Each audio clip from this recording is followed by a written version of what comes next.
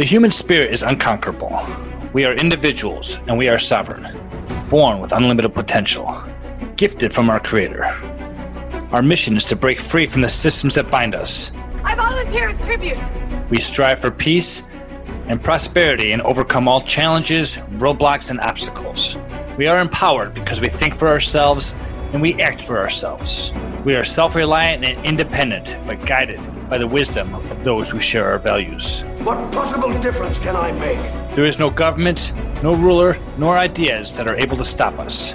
We are driven to succeed because we seek political freedom, financial freedom, and spiritual freedom. It's all for nothing if you don't have freedom. This is Mike Corbell, and you are listening to The Invictus Mind.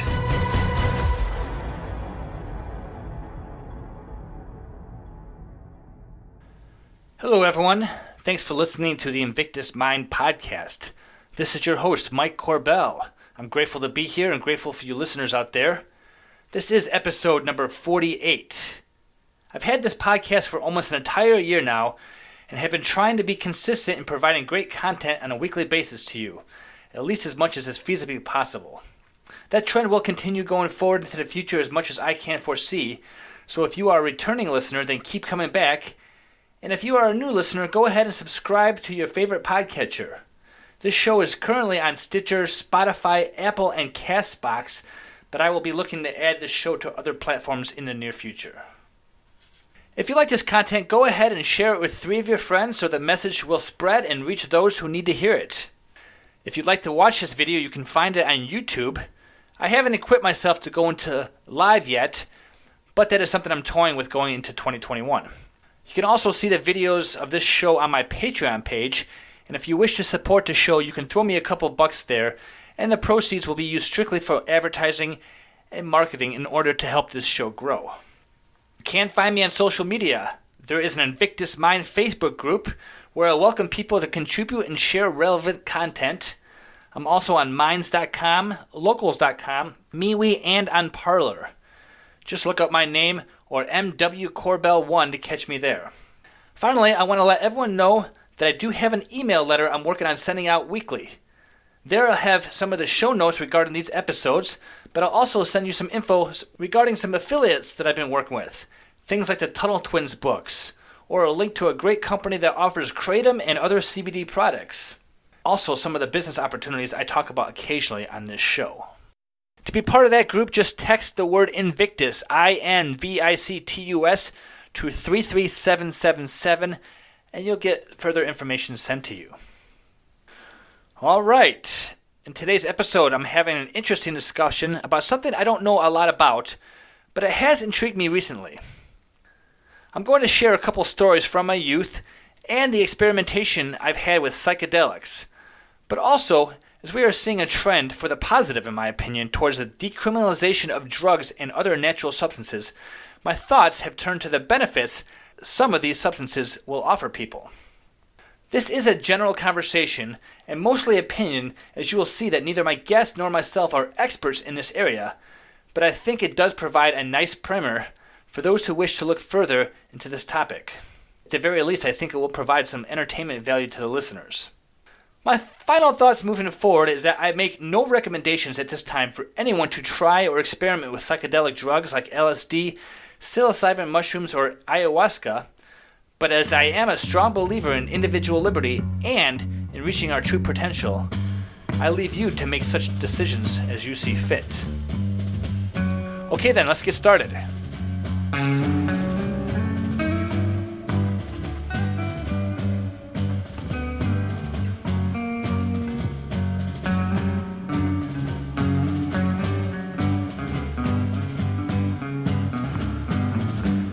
One pill makes you larger and one pill makes you small, and the ones that mother gives you don't do anything at all. Go ask Alice when she's 10 feet tall.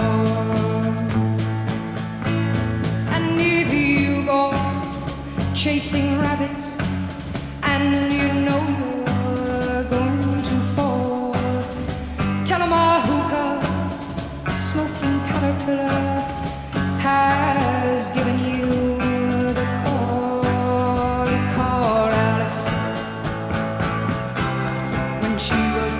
small.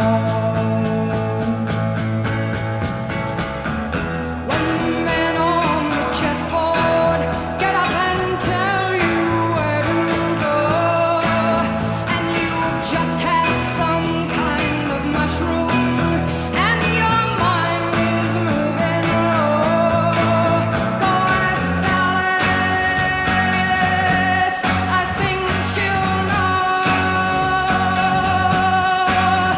When logic and proportion have fallen sloppy dead, and the white knight is talking backwards, and the red queen's off with her head, remember what the dormouse said.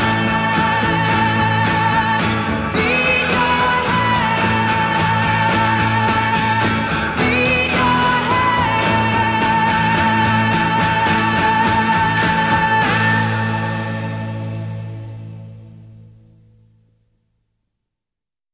Well, hello, everyone. On the show with me today is a guy I was referred to speak with when I posed a question on Facebook. He is an author, a speaker, an entrepreneur, and an activist. He holds degrees in psychology and philosophy from Texas State University, and his career spans a few different industries, including education, radio, politics, and a non-for-profit entity. I was interested in learning more about his work, which he credits his success to some of his personal life experiences. His name is Nick Reed. How you doing today, Nick? I'm doing much better now that I'm here, Michael. Awesome. Very cool. So I'm going to start by saying that this conversation, I wasn't reluctant to start it, but I'm very curious about it. I know some of my listeners probably think that this is a controversial topic, but because of what's happening in 2020, I've really raised a lot of questions regarding my own health, both mentally and physically, but also just some of the things that the government's doing. We saw one of the main turnarounds in this past election was that it seems that the war on drugs, the drugs are winning. And so, psychedelics were made legal in Oregon and Washington, D.C., and that's really what prompted this question. I wanted to know more about psychedelic drugs, including mushrooms, LSDs, and when I posed a question on Facebook, Nick, your name came up within like 2 minutes. So I guess you can start off by telling me a little bit about yourself and why your name would come up on my Facebook feed in 2 minutes saying, you're the guy I need to talk to about this kind of subject. Well, I'm not a doctor and I'm not a lawyer. I'm more of just a philosophical entertainer. But I have been a pretty open and vocal advocate for the therapeutic and more non-recreational use of psychedelics. And I'm a big free speech and free thinking proponent. And so this falls right in line with those categories. And it's good to see that it's starting to, psychedelics, I mean, make its ascent back into culture as a positive tool for healing and transformation. Yeah, lately we've been hearing a lot about these types of things on podcasts. Like, for example, Joe Rogan talks a lot about this kind of stuff. And I listened to Jason Stapleton, and he had a conversation which really prompted my question today. Now, what was that question?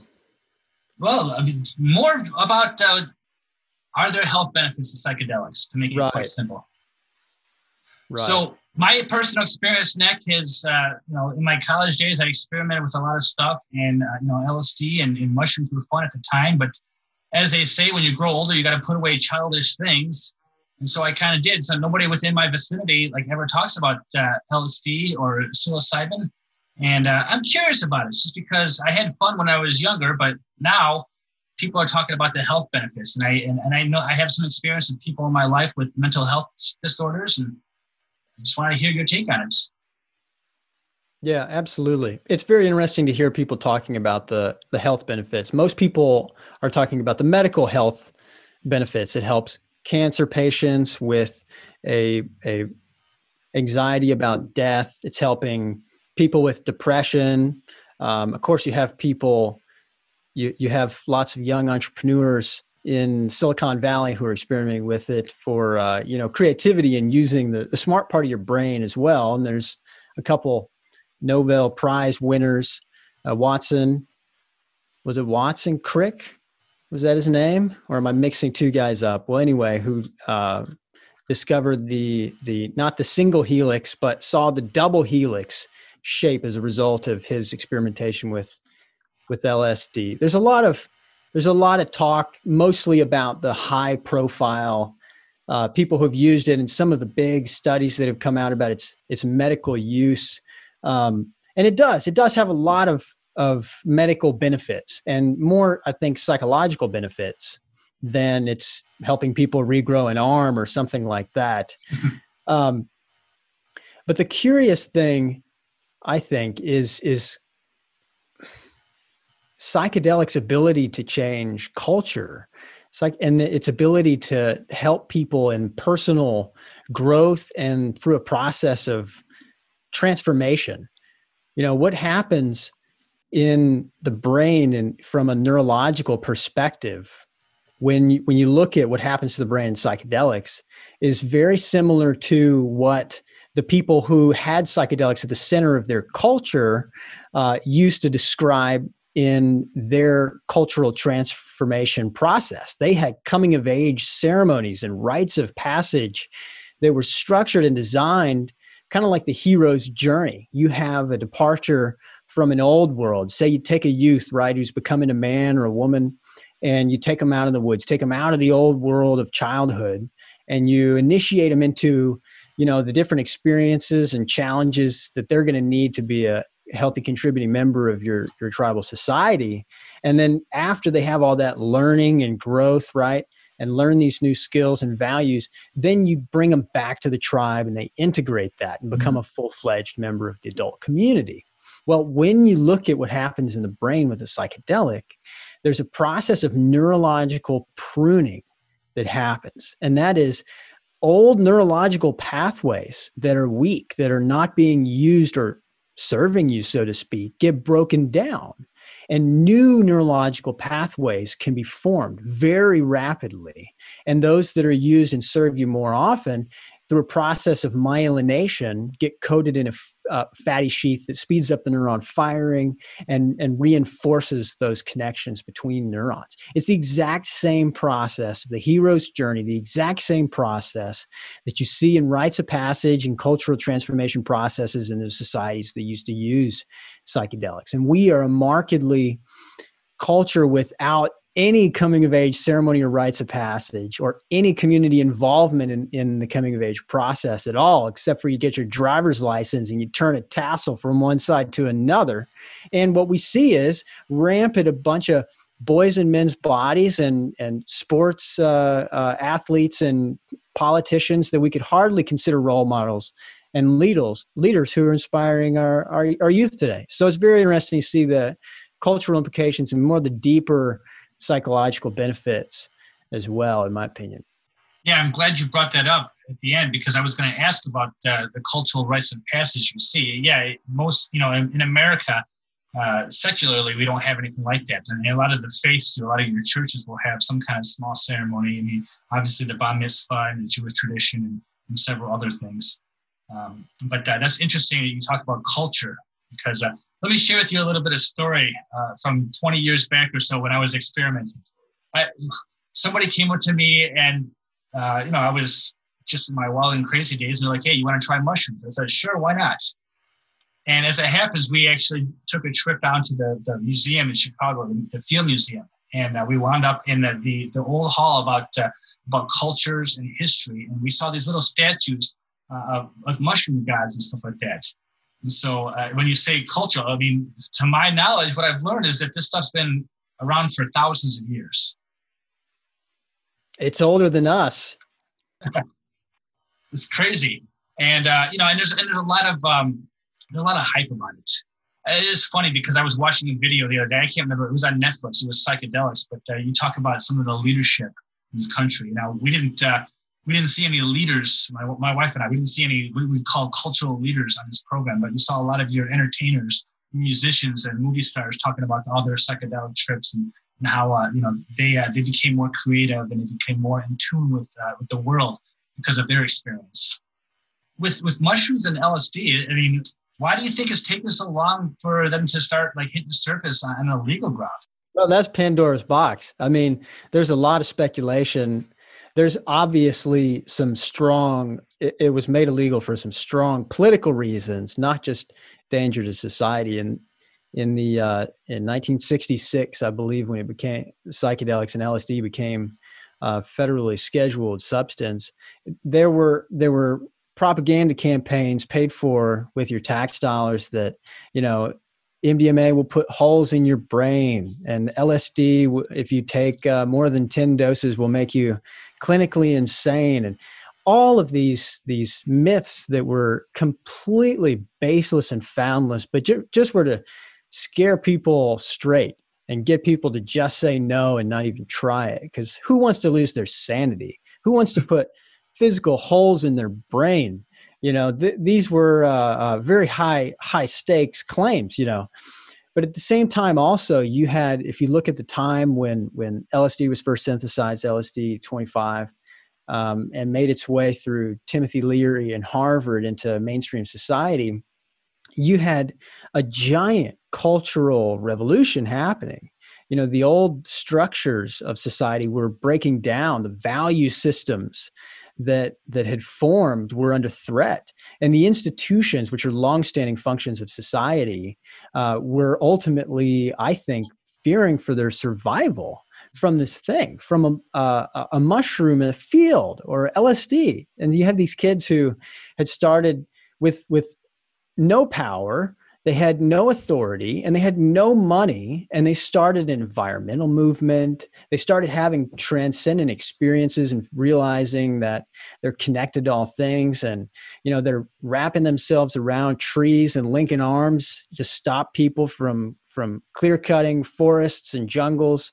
They weren't just crying for the government to do something, what the president should do. They were actually acting as if, their own arm was being cut off. And it was a direct result, I think, of some of the most transformational experiences that a human being could possibly experience. There was a study done that showed that people who took a high dose of psilocybin, the active psychoactive ingredient in the magic mushroom, reported it was one of the top 5 most meaningful experiences of their entire life, up there with the birth of their first child, or first sex, or something like that. I mean, that's pretty influential. And so you can imagine what this would do, not just on the individual level, but on a mass level, where you have, 25 million people who now have been exposed to something that, curiously, our neurology is very receptive to having, and can have a great transformational effect at the neurological as well as the psychological level. Yeah, you think about the 60s and what they call the hippie cultural movement, right? Everyone's coming aware of what's really going on, and a lot of that is still carried over today. And I guess when I was in college, well, late after high school, it was late 90s, so college years would have been late 90s. And they say that, hey, if you want to really know what's going on, ingest some of this stuff. And I've had my fair share of opening experiences where I just look at the world completely different. And so why I was curious about this is because here in 2020, Nick, we have just changes going on. For good or for bad, we have a cultural shift happening in this country and worldwide. And people are literally looking at systems breaking down. And I think a lot of neuroticism is happening because of these changes going on. And so I think that why this conversation is getting more and more popular, why so many people jumped on, hey, I want to check out that podcast, Mike, when you put it, because there are many questions raised. I mean, do we need to have psychedelics to adapt to these changes, or do you say it's helpful? The reason why I ask is because I know many people who are just completely depressed. And I'm hearing voices saying, hey, why don't you take some mushrooms to help you out? What would you think about that? Well, I wouldn't go so far as to say that we need any particular psychoactive substance in order to fix our problems. I do think that they're very powerful and extremely underrated tools or catalysts for positive change. And what I mean by that is, there are people who have peak mystical experiences that change your life through meditation. There are people that have it through losing a loved one and the grief process. There are people that have it for God knows why, no reason at all, and I think that, and not everybody who takes a psychedelic has a powerful, transcendent, mystical, life-changing experience. Most people do, though, when they take a high dose. And so I think that, while meditation may take some learning and some practice, you might have to be trained in order to reach kind of these altered states of these other states of consciousness. Psychedelics can kind of give you a passive introduction to it without much work. It doesn't take a very skilled initiate to eat a substance, and sit there for a while. Mm-hmm. It doesn't take a lot of mastery. What does take mastery is making sure you're setting your properly, or guiding other people. And I think that's very important, and something that traditional societies figured out a long time ago. And we, with our anti-authoritarian approach, want to just take it and go, to a giant party or something. And psychedelics are not always a recreational experience. Oftentimes people face their fears, which can be a very positive and empowering thing to do, is face your fears, but your setting and context can completely make that into a very difficult experience very fast. Right. So I'm sure you're familiar with Dr. Jordan Peterson. He has actually spoken on this topic a lot, and he talks a lot about the healthful benefits that these types of substances will actually do. But he cautions by saying, beware of unearned knowledge, which, I can only associate being, maybe that's what they call, a bad trip, right? You mentioned a second ago that, it's not always recreational use that you want to use these things for, but to overcome fears or to reduce anxiety and things like that. And it's been my experience, again, going back to the past, that you need to have a good, I would call it a guide, or maybe a guru, somebody who can sit there with you if you're going to be entertaining this type of medication. Would you agree with that? I would 100% completely agree. I don't think that we operate 100% every single day in our oblique problem-solving Monday morning state of consciousness, mm-hmm. which is what keeps us safe. It's our ego, it's self-interested, and it's very good at keeping us out of trouble.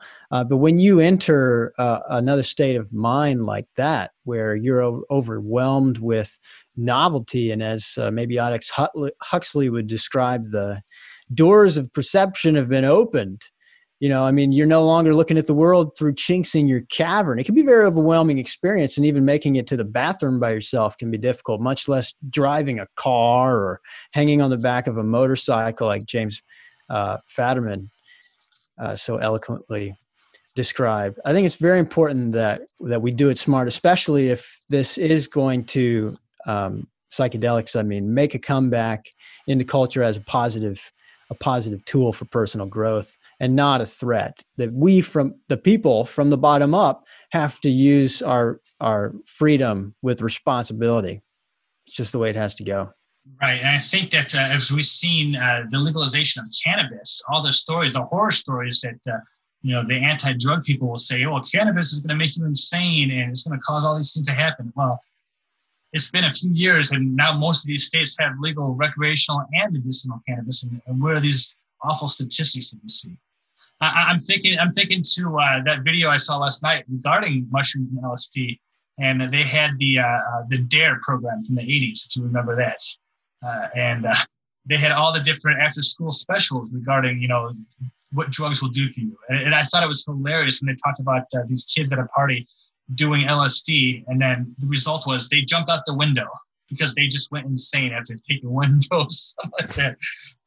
And it's just like, oh my gosh. But what was funny was that, some of these celebrities were talking about their experience, and they were talking about how time really just starts to slow down because there's a lot of knowledge that you're gaining. There's people always talk about the colors and the wavy lines and the movements that you see of things around you, but your mind is literally expanding, and you're taking in all of your senses at one time, amplified, right? Oh, yeah, absolutely. It's a different state of mind. Mm-hmm. We couldn't imagine being awake without ever having gone to sleep. Sleep is another state of mind that is bizarre and weird, and we don't understand it, and brings us insights we didn't earn. And yet at the same time, it's the most essential state of mind to being able to have your oblique Monday morning problem solving state. And so the traditional societies, as well as other people who are proponents of the therapeutic, non-recreational use of psychedelics, describe it as a third state, in the same way that Indian gurus and meditation instructors describe meditation as an important third state. And I think it's equally as important. Gotcha. You talk about gurus, and we talked a little bit about the past. Not only cultural, I see the rite of passage. I see this as expanding our minds and taking on a whole new stage of life. But you mentioned just in our conversations via email that a lot of cultures have used psychedelics for spiritual experiences. Right? I've heard stories about some of the very subjects and topics that we read about in the Bible, perhaps, were written while under the condition of having some kind of mushroom or something like that. Yeah, it's very possible. It's very possible that some of the things, for example, the Rig Veda is a book of religious truths in the Hindu tradition that was supposed to be inspired by this mysterious substance called the soma. And the soma is like a bread that's pressed into a juice that's drank and gives the tongue of the poet to the drinker, who writes all of these spiritual truths down that turned into the religion. It's like the source of the religious inspiration for these texts. Well, the Bible also has theirs. You have a gentleman named Moses who wanders out into the desert, into Mount Sinai, and he finds on the ground this bread they call manna that appears overnight with the dew of the morning and looks like, they call it horror dew, HOAR dew, which is it's the mycelium. The mycelium the network looks like the fractal pattern of frozen water crystals, ice crystals. It's called horror dew.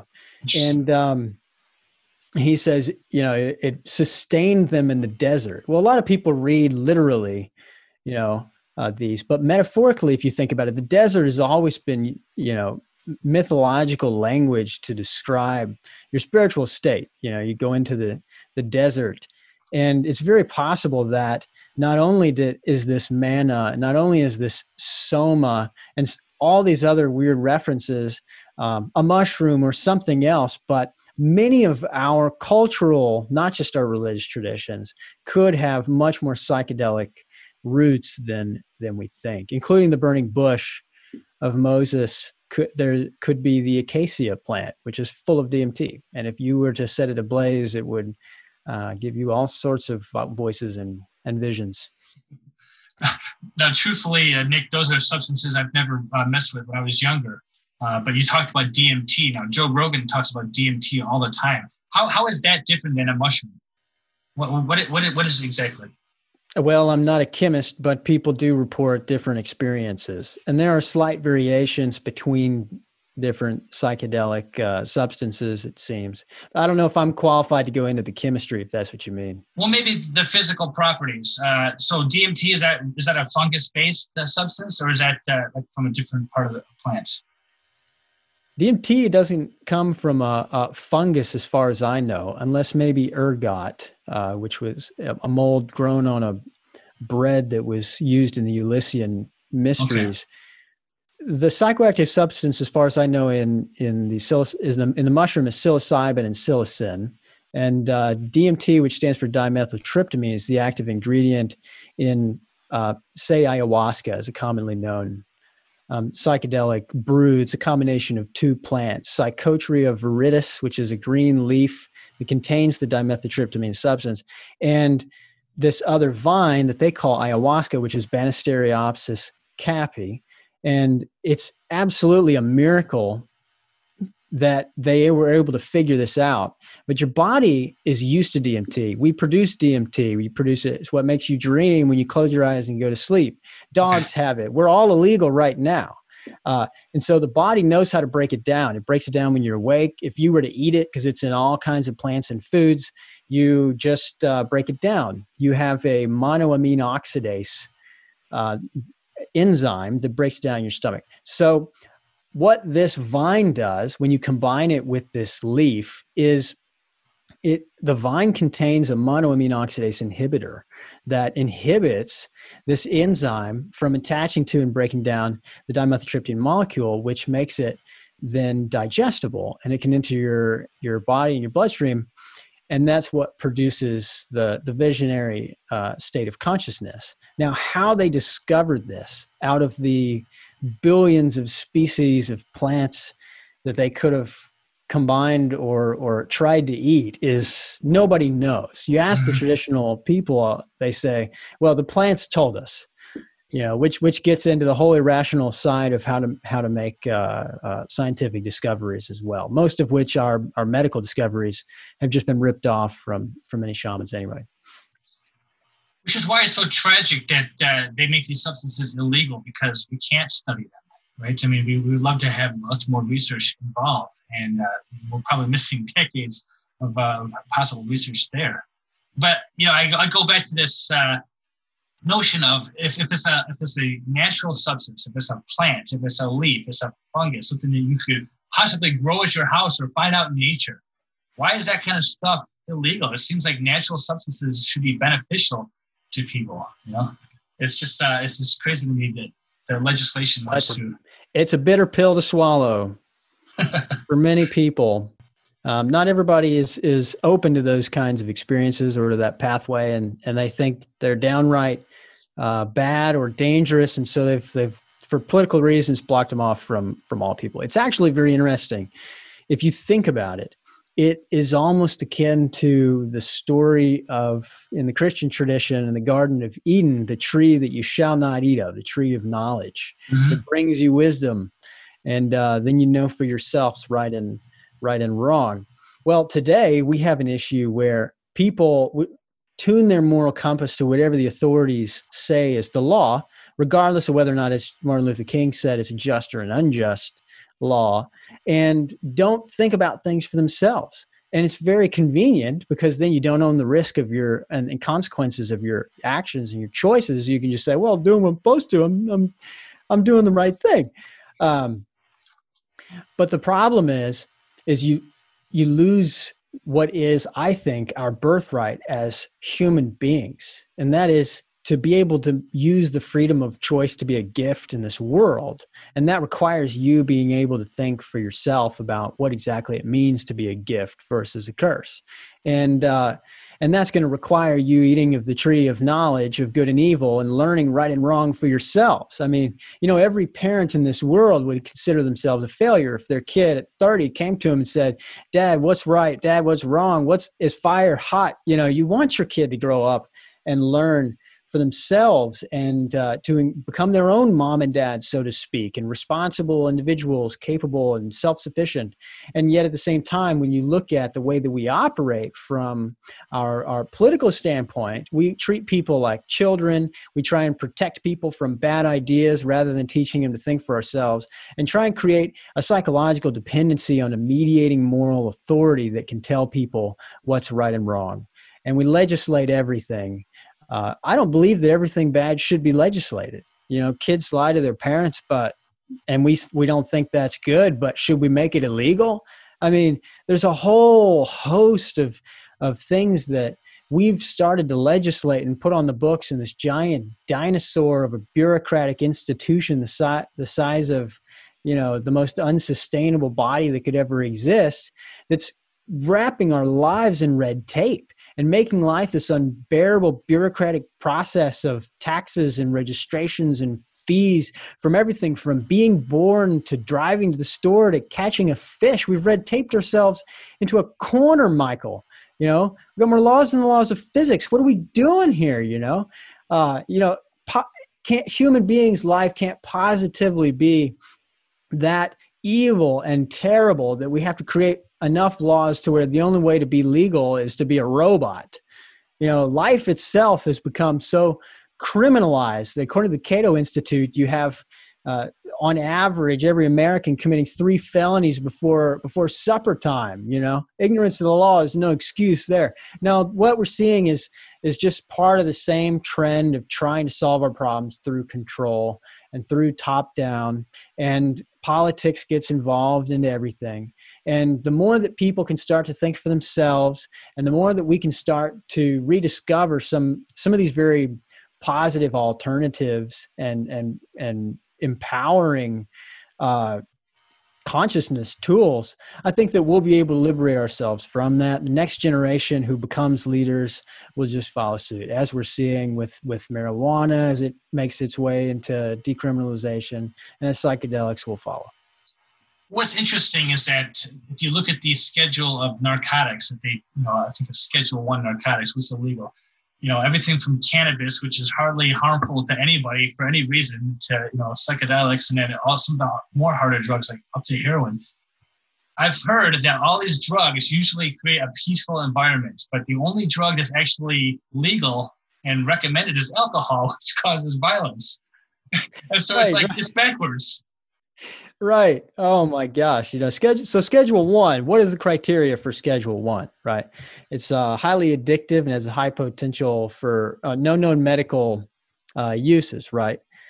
Well, alcohol fits that bill, but psychedelics do not fit that bill at all. Marijuana doesn't fit that bill. Mushrooms don't fit that bill. Ayahuasca or LSD doesn't fit that bill. In fact, even if you look at Bill Wilson, the founder of the 12-step program, he was a big proponent of the use of psychedelics to get people off of their addiction to alcohol, because not only is psychedelics not addictive, they have anti-addictive properties. Psychedelics, even one trip of ibogaine or another, people have reported being able to get themselves off of really hard drugs like heroin, not just alcohol. And so the potential there is incredible, and the research is lacking for political reasons. But it's really funny that it's labeled as Schedule 1, and not a single president that we've had come up will touch it. Well, right. It's not a popular subject, so they're too worried about election fraud and all that other stuff. So interesting. It's funny, referring back to the video, it seems like the only experience I have between the last 20 years is one video in this conversation. But going back to what the celebrity was saying about their experience with psychedelics, they said, if you break down 100% of their whole experience, it might be a 6 or 8 hour, what they call a trip, like your high period you have when you're on the psychedelics. They say 10% of that is color, right? You're looking at all the different colors in front of you, right? And they say 10% of that you're thinking about time, which is obviously a lot longer period of time. But 80% is just staring at your own hand. 80% of the time. So Nick, I want to have a little fun here. If you wouldn't mind, you mentioned that your experience with this comes from life experiences. Can you talk a little bit about some of the things you've done when you were younger, some of the things you discovered for yourself when you started experimenting? Oh, yes, absolutely. I was a very listless youth, and I had kind of a quarter life crisis, actually. Psychedelics, by happenstance, came into my life at a very pivotal moment.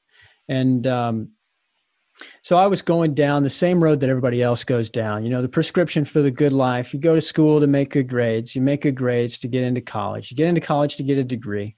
You get a degree so you can get a job. You get a job so you can then make the money to buy the time to then do the things that make life worth living to you, right?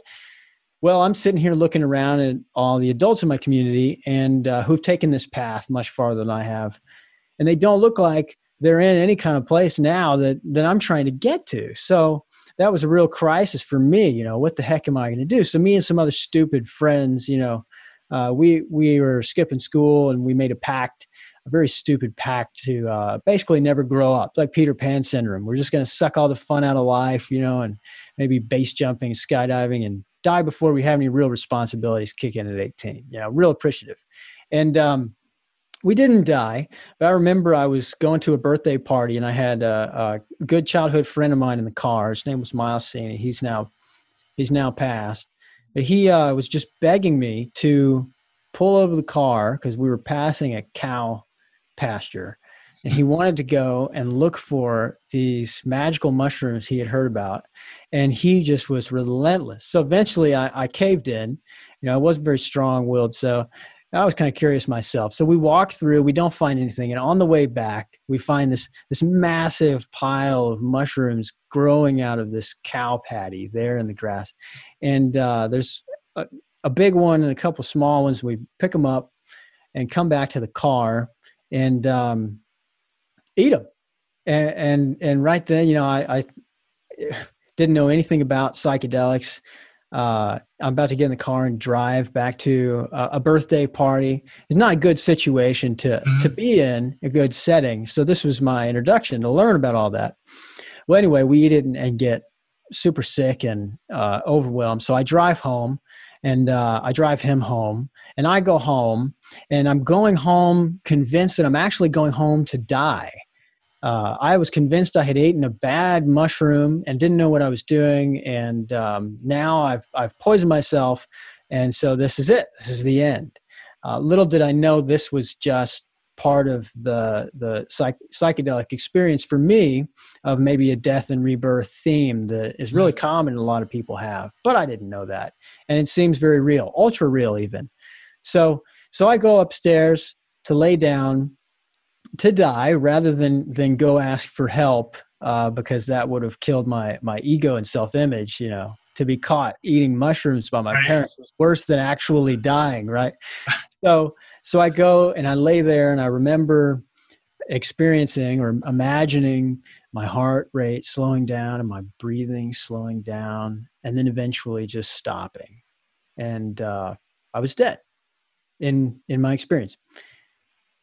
And then I thought, but I don't want to be dead. So I sat up out of my bed, and I felt the blood start pumping again and rush through my body. And I thought, wow, I'm going to have to figure out what I'm going to do then. If I'm going to live, I might have to get over this fear of my parents just learning I took psychedelics.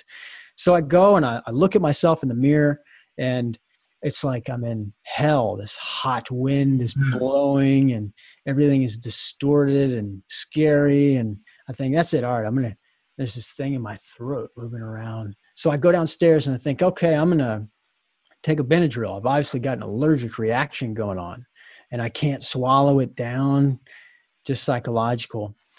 And eventually I get to a point where I cross over a threshold where not only am I like, well, I'm going to try and do something about this. I got to a point where there was this will to live, this drive inside of me that shifted almost from a passive to an active state.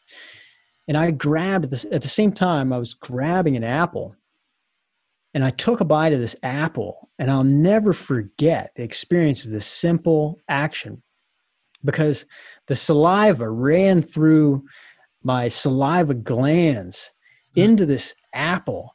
And at the same time, it was like a flood of sensory information, and the sourness of the green apple just overwhelmed me and flipped the experience 100% to the most heavenly experience that one could ever possibly have. And I regained this desire to live my own life, and a kind of a perspective that you have to take an active role and set goals for yourself and be responsible. That all came out of that. Well, it was the experience of a near-death experience, real or not, that happened at that time. And from that period, I kind of went on a quest to figure out how it is where it is I want to go and what path I want to follow. And is it the path that everybody else is taking, or is it different? That's an interesting story. So you had a self-induced rite of passage right there, rather than having a guide bring you through that. It's funny. I don't know if I would have the guts to actually go to a cow pasture and pick up mushrooms, because I love mushrooms, not the psychedelic ones, but just any kind of mushroom, the ones you eat for dinner. But there are poisonous mushrooms out there that if you eat them, you kill them. And so my experience was I needed to find somebody who I trusted, who could identify the right ones and say, these are what you should take, this is what you should be doing. the story goes, though, we got them from that trusted source, but he wasn't there to guide us through our experience. So my initial experience with mushrooms was what they call a bad trip. And it was my buddies and I. We didn't drive anywhere. We didn't have any specific agenda. We were at home, but we were watching TV. And I'll never forget, I was watching the movie Desperado with Antonio Banderas. And if you recall that movie, it's crazy film and all kinds of different angles of guns shooting and like that. And I literally thought I was in a war. I thought I was in that movie while I was on mushrooms. And we were all crying and freaking out, thinking people were shooting at us. And I remember my friend had to call his brother-in-law, who's the source, right? And he came over and comforted us, and then he flipped that experience 180 degrees. But it sounds like you and I had the similar experience. Like if you don't have that guide, that guru who can create the environment of peace, of love, of harmony to make that transition, you could have a bad experience with that, right? No, absolutely. I think that the real fear is that you won't be able to integrate it, and will end up fragmenting that experience off and labeling it as something as such as like not valuable, and we'll miss the gold that's in it without a guide. So that's where a guide can really be helpful. James Fadiman talks about this a lot, the Harvard professor and researcher on this. He suggests we try and change the language around this. And this is no criticism of you. This is just a general thought that you brought up for me. But bad trip implies there's nothing of value in it. And he suggests trying to think of it as a challenging trip. There's always something to learn. Well, most obviously that maybe we should have had a guide and known what we were doing, right? But secondly, of course, what is the insight that's in there? Usually the things, like when people think about a hallucination, they think of it as just a phantom, a phantasmagoria of mental images that really don't have any truth or reality to them, because they're thinking of it in reflection from their Monday morning problem-solving state. And it doesn't have any factuality or historicity maybe. But all of those images, just like in psychotherapy when you're looking at dreams, have reality and truth as they relate to man, the individual, or man, even the collective. There is collective unconscious as Jung would describe it. And to be able to be awake and get access to your unconscious in such a visceral way that you can interact with it can create really positive results. And people describe the mental health benefits of psychedelics being like 50 years of therapy often in a single session. And there are therapists putting themselves out of business by confirming that. So it's a really interesting phenomenon, but I would be quick. I would be hesitant before we write anything off as necessarily a bad experience, although there can be very difficult and traumatizing experiences by going into it with the wrong setting. Well, there's a lot of people that say that if you do too much, you can overdose, which we've already kind of covered is not really possible. But if you trip too many different times, different experiences, you can end up in permanent psychosis. Do you have any examples of that? I mean, I don't even think that's possible, is it? Not that I know of. I mean, outside of MK Ultra, I don't think that there are any individuals that are known to have been permanently damaged as a result of taking too many mushrooms. I mean, yeah, I'd love to see the data and the research on it. Unfortunately, it's all pushed underground because of fear of repercussions and its legal status. So it is a giant unknown, and that feeds into the political stories about its possible risk and danger.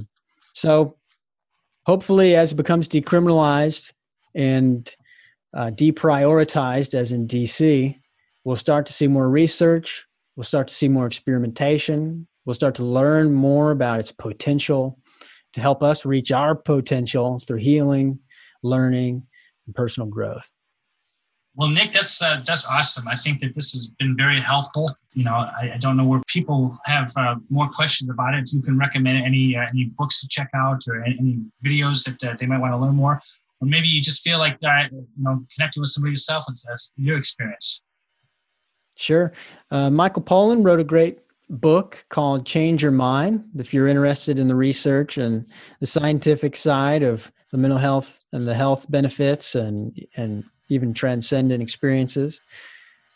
James Fadiman wrote a book called The Psychedelics Explorer Guide that is a guide for the 400,000 people new people who are trying it every single year, on top of the 25 million who've experimented with it before he wrote the book, so that they can do it in a safe and healthy way. And if you're interested in more of the anthropological perspective and maybe its role in human evolution and the giant neurological expansion and leap that we took as Homo sapiens, you could check out the Terence McKenna's book on Food of the Gods. I think those are three good resources to check out. And I also speculate about some more psychedelic origins of our cultural and religious traditions in my book, Return to Gnosis.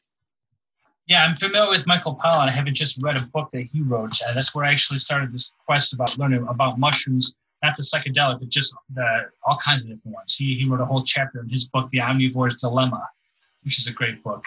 But he had a whole section just dedicated to mushrooms. So it's interesting that he continued in that thought process. And where can they find your book? Is that on Amazon? You said Return to Gnosis? It is. It's on Amazon. Perfect. Nick, do you have any websites or anything else you want to plug? Well, you can always check out my website, nickreed.co, where that's where I engage with my coaching clients. And that's it. All right. Well, I thank you for the conversation. It's been educational and interesting. Thank you, Michael. I want to thank Nick for coming on the show today. I also want to thank the listeners for coming to this program. Remember this week, if over none others, is a reminder for everyone to look internally for things they are grateful for. Remember the blessings you have been given in this life, and even the struggles that come with the lessons that you've learned. Count these blessings and cherish them, and help others to see them as well. Have a wonderful Thanksgiving. Be safe. Be free. And we'll see you again soon. Peace.